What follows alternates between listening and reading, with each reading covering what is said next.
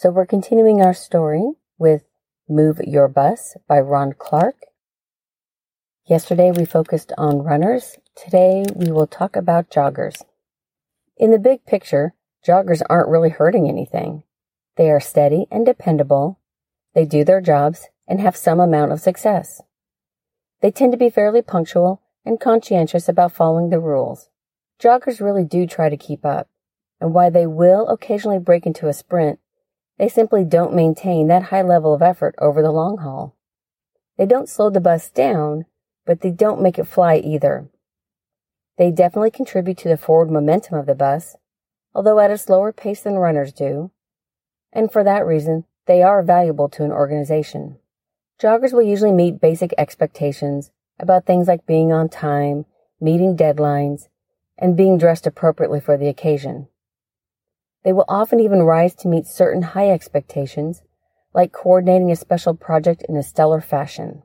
But they really do not exceed expectations on a regular basis. They simply aren't going to blow your mind day in and day out.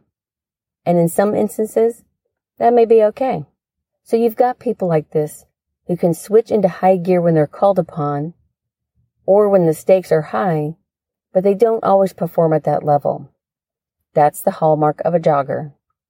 Often they do okay for themselves.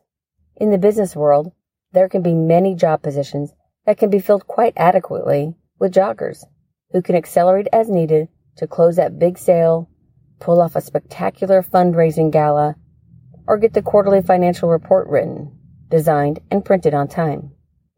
And let's face it, there are times when the business leader might find that sort of trade-off acceptable or even advantageous in advancing certain organizational goals. I wish everyone on my bus could be a runner, but I know that isn't realistic.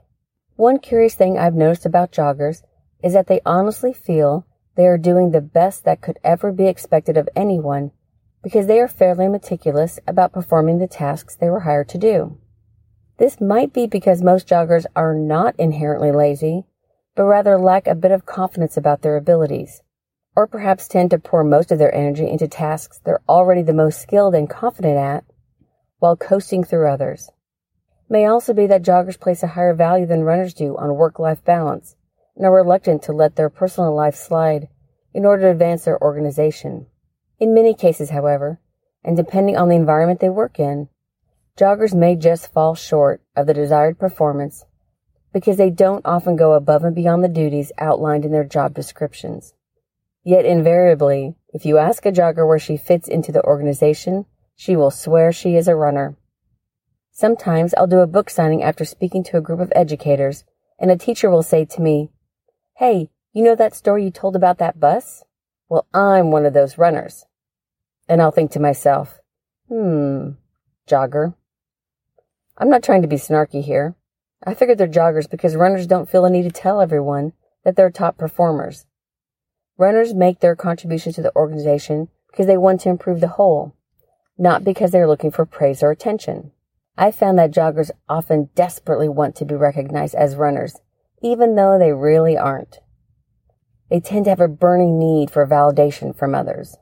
Joggers often take on one large project every year, and while they are immersed in that project, they very much want everyone to notice that they are doing something that requires special effort. They seek attention for that project, not because it helps the organization, but because they have a strong personal desire to be recognized for doing something above and beyond basic job requirements. Sometimes it seems like joggers absorb the energy around them, speeding up when surrounded by runners and slowing down when surrounded by walkers. This can make for some complicated dynamics in the workplace. Because joggers need recognition and praise as their fuel, they may feel some resentment toward runners in the organization because runners reap accolades without even trying. Runners can go at full speed and somehow make it look easy, and then they shrug off the praise and run some more, which is likely to drive a jogger nuts. The good news is, joggers can play a strong supporting role to runners, and there are ways to help a jogger accelerate within your organization. And you'll get that covered in the rest of the book.